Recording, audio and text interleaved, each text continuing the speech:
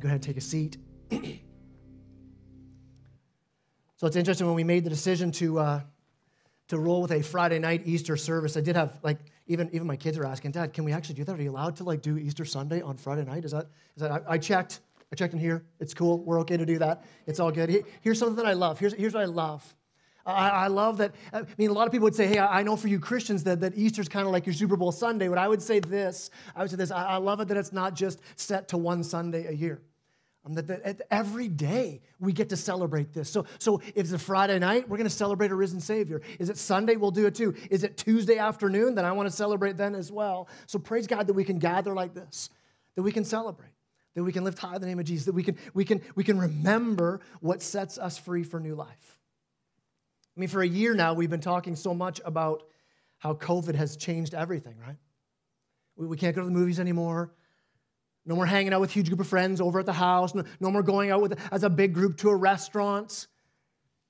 And then just yesterday, we get the news again of another shift, another change, another lockdown. You're thinking, man, here we go again. Here's another wave, another shift, another shutting things down to flatten another curve. And in the midst of all of this, we can wrestle with a ton of emotions.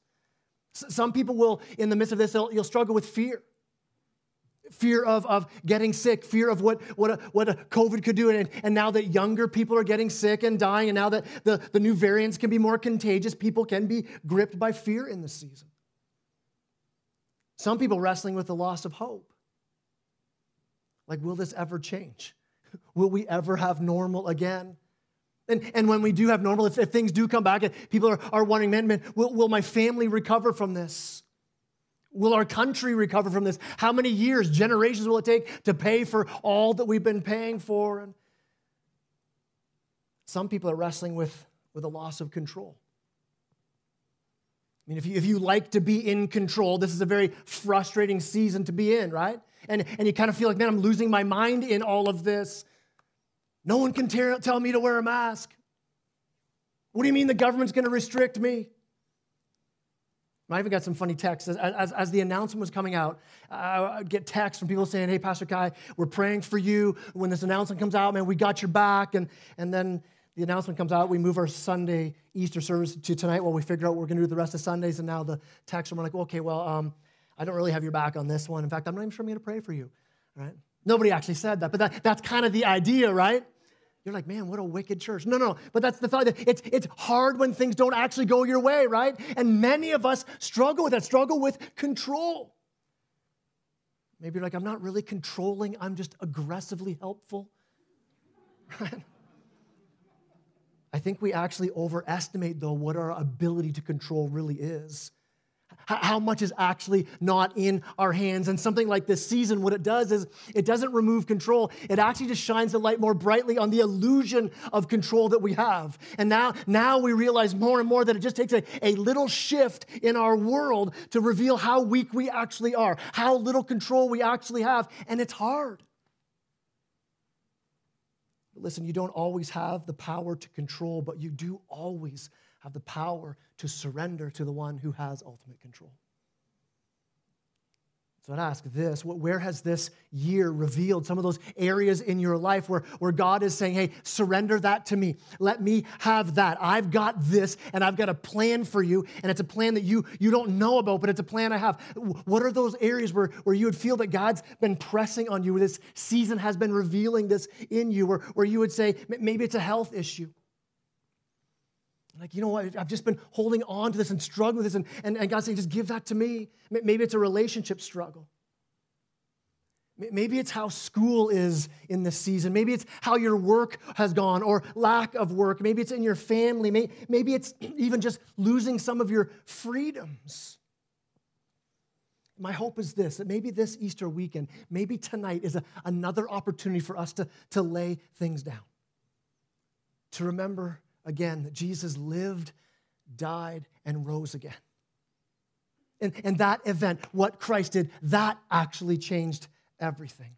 And tonight, another opportunity to surrender to that truth.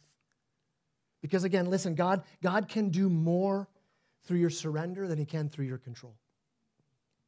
And it's so evident in the truth and the hope of Easter. And my prayer is this, that Easter for you this weekend, that it would be a message of hope if you're feeling overwhelmed, if you're feeling discouraged. A message of hope if you're somebody grasping for control and feeling the loss of it. Because here's the reality of Easter. Here's what I love about Easter. We know the end of the story. So we get to the end, we go, it's victory, it's a win. But how Easter started, it seemed like everything was out of control. I mean, Jesus, the one who was supposed to bring new life, is dead. And he didn't just die. He died a shameful death. It's a crucifixion, and crucifixion was only reserved for the worst of criminals. Because why? You were stripped naked. You died by inches as everybody watched over the hours and days as you suffered and died. Nobody would look at Jesus in that moment as he's on the cross and go, that's the blessed life he was talking about. I'm sure glad I'm following him.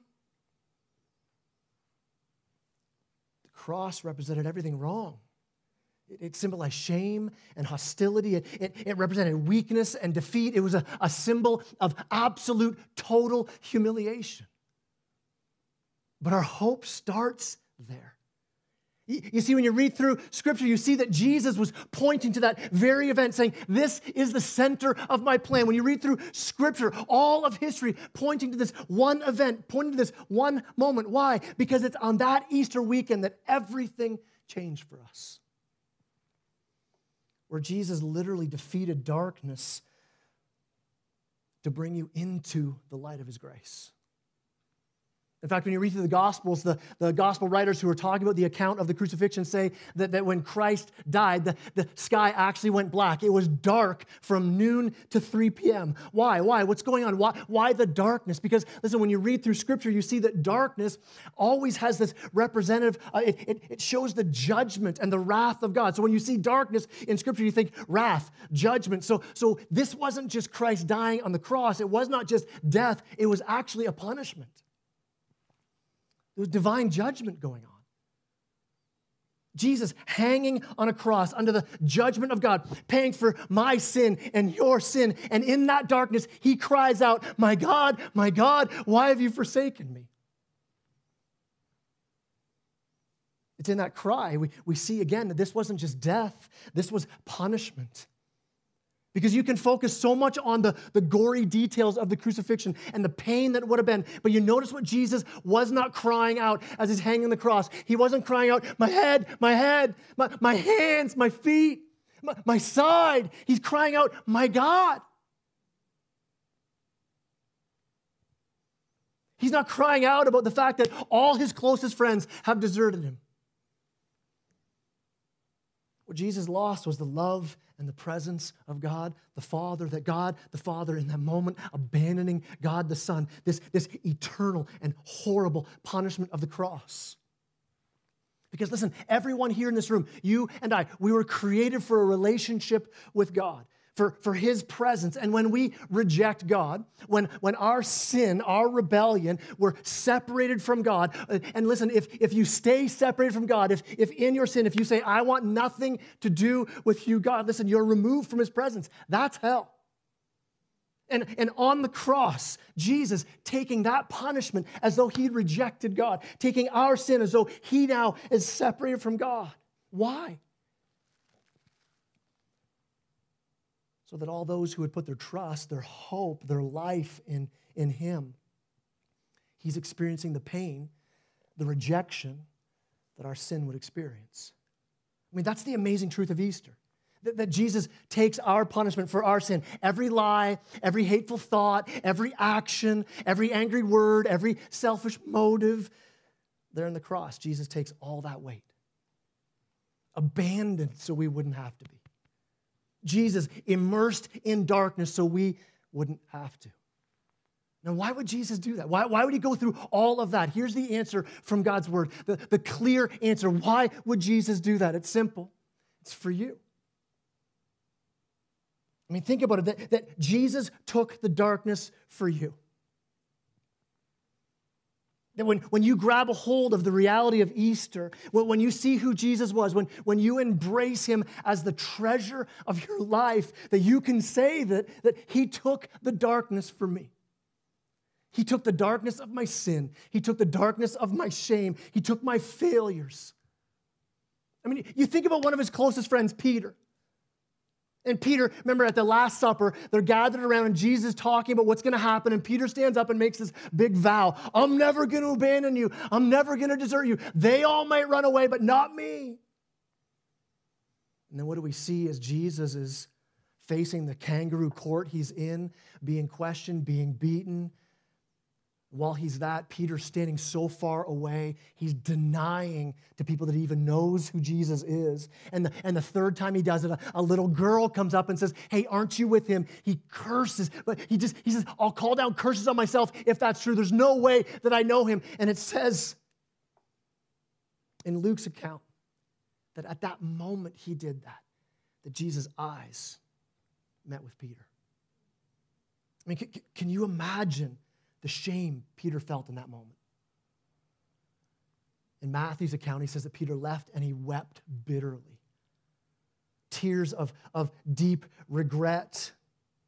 And I think most of us in this room, that there would be something you'd be able to grab a hold of in your own life that you go, man, I get a piece of that. I understand what regret is. Something that you've said that you wish you could take back.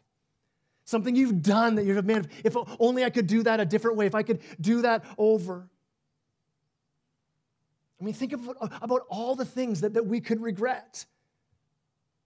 It could be an addiction, maybe an abortion, maybe adultery, animosity, assault.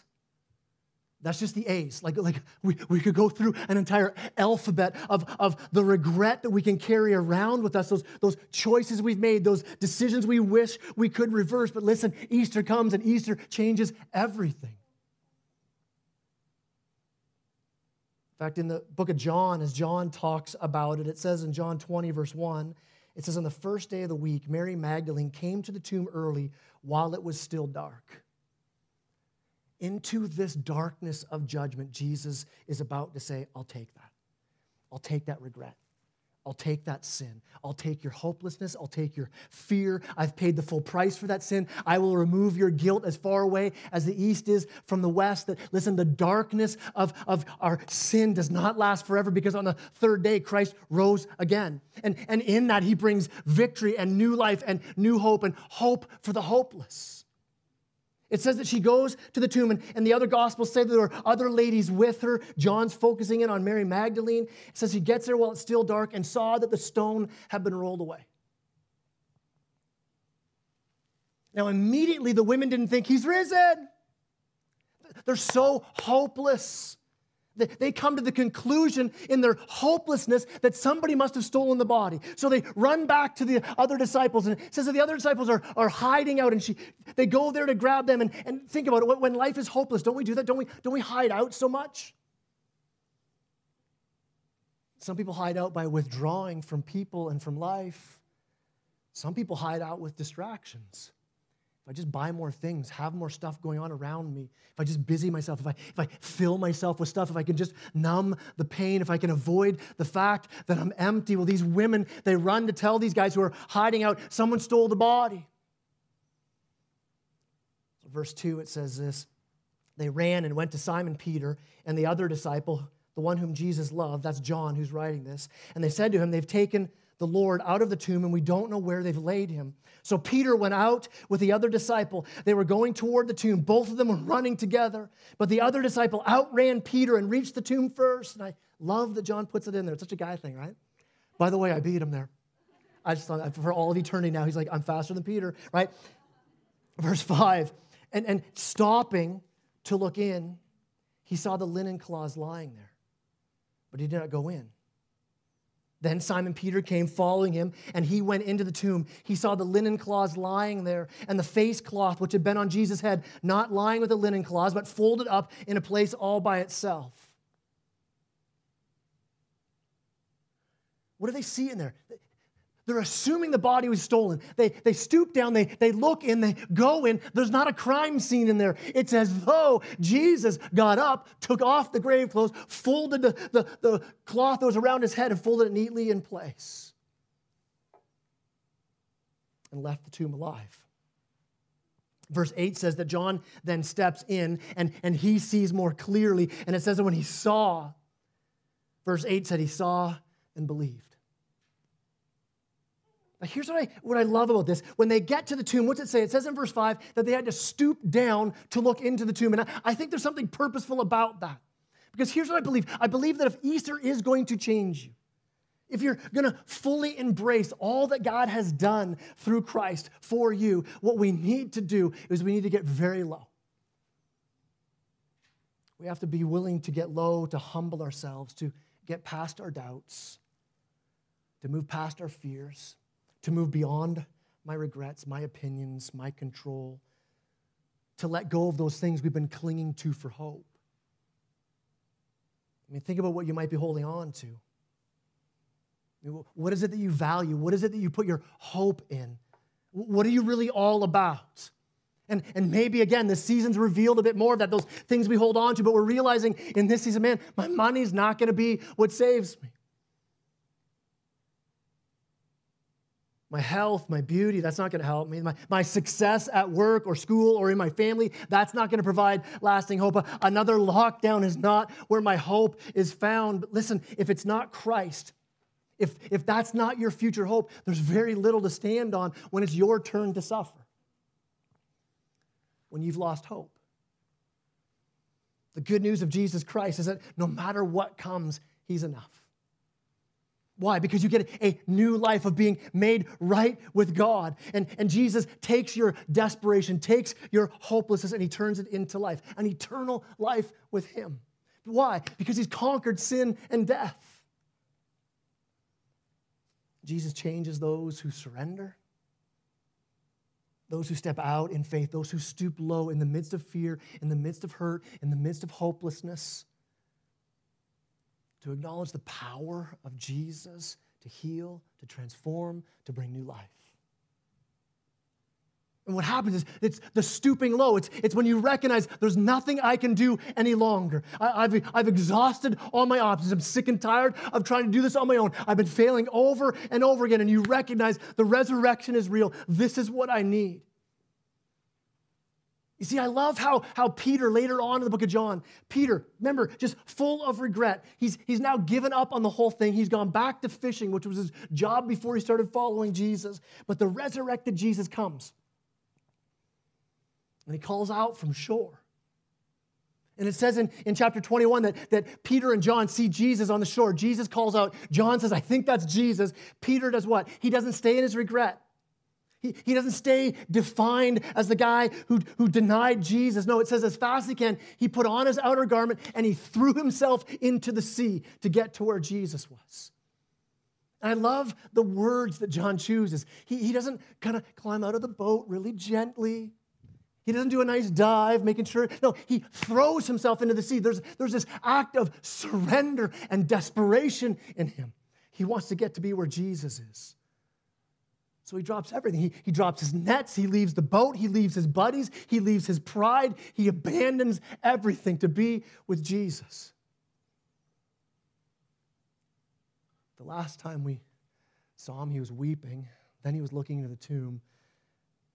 And now as he comes to meet Jesus, the resurrected Savior, he turns into this passionate, courageous leader of the early church, raised again to a new life. Listen, this morning, you and I have the same choice that Peter had. Peter stooped. Peter abandoned. Peter surrendered. Peter pursued Jesus and rested his life on the life, death, and resurrection of Christ. Resting in the truth, Jesus, you've taken my sin. You've taken my shame.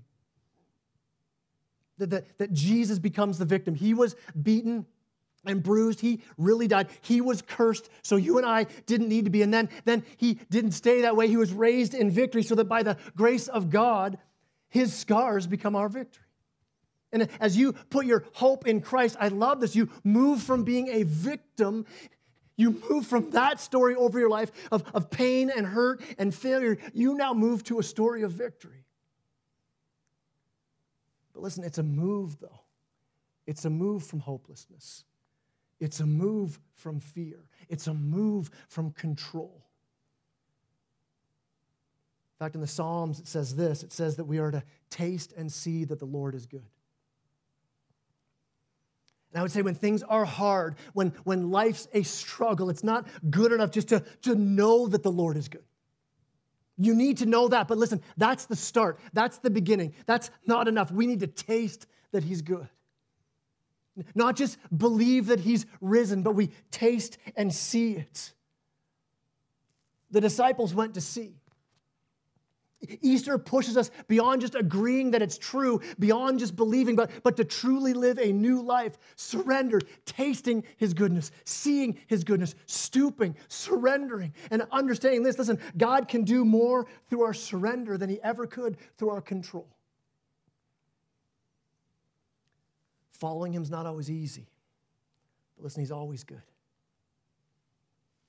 Jesus suffered on our behalf, died in our place. God raised him from the dead.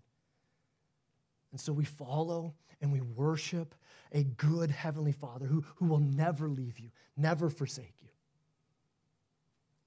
And so tonight, if you're here as someone who would say, I know this truth, I know the truth of Easter, but I've lost sight of it. I don't feel like I'm tasting it in this season. Maybe you take time even right now to surrender, to stoop down, to say, Jesus, I want nothing else but you. Let me see you. Let me taste your goodness again. If you have seen and tasted, and you're like, man, I'm living in that joy right now. And I would say this, Jesus would be saying to you tonight, continue to pursue, continue to worship, keep on surrendering. Take this message of hope and freedom and take it out to a world that so desperately needs to hear it.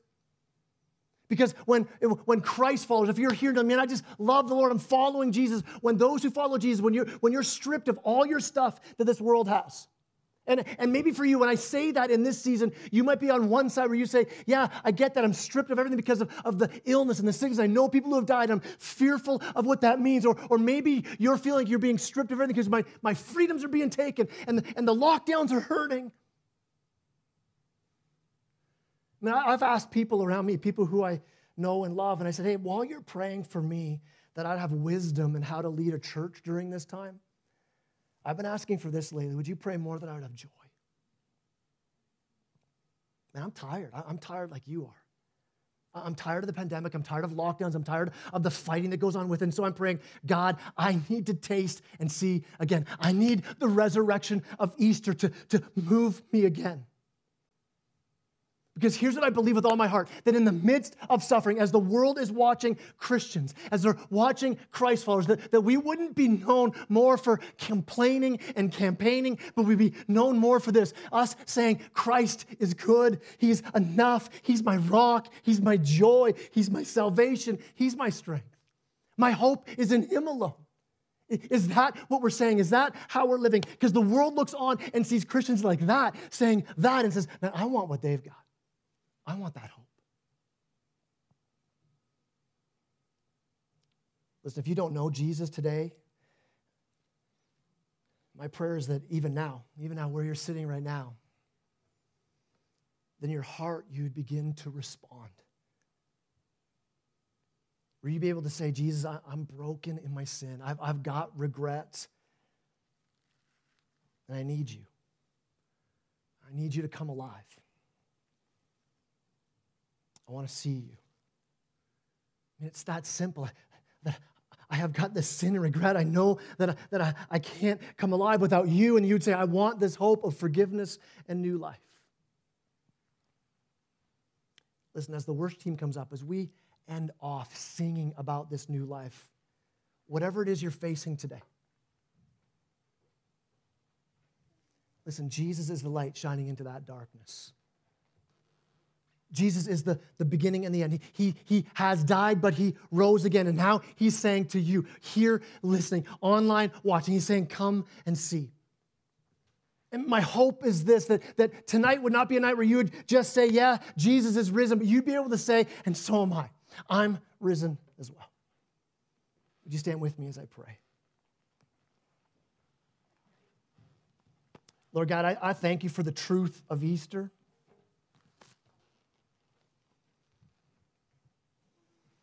I thank you that we have a hope that's so beyond the here and now. I thank you that when we recognize who you are and what you've done on our behalf, that even in a pandemic, even in another shutdown, that we can have hope. And so, Father, I pray right now that we would taste and see that you are good. Lord, for those who are struggling with fear, that they would see that their hope is in you, that you're good, that you're sovereign. Father, for those who are feeling hopeless in the midst of another lockdown, God, that you'd fill them with the joy of their salvation. Lord, for those who would be grasping for control and struggling with that, God, that they would see that there's a joy and a life that's found as we stoop down, as we humble ourselves, as we release the control into your hands, knowing that you can do so much more with a heart surrendered than a life that's trying to control. I pray that we'd celebrate that now, and we go out of here living that. And I pray this in Jesus' name. Amen. Amen. Let's sing.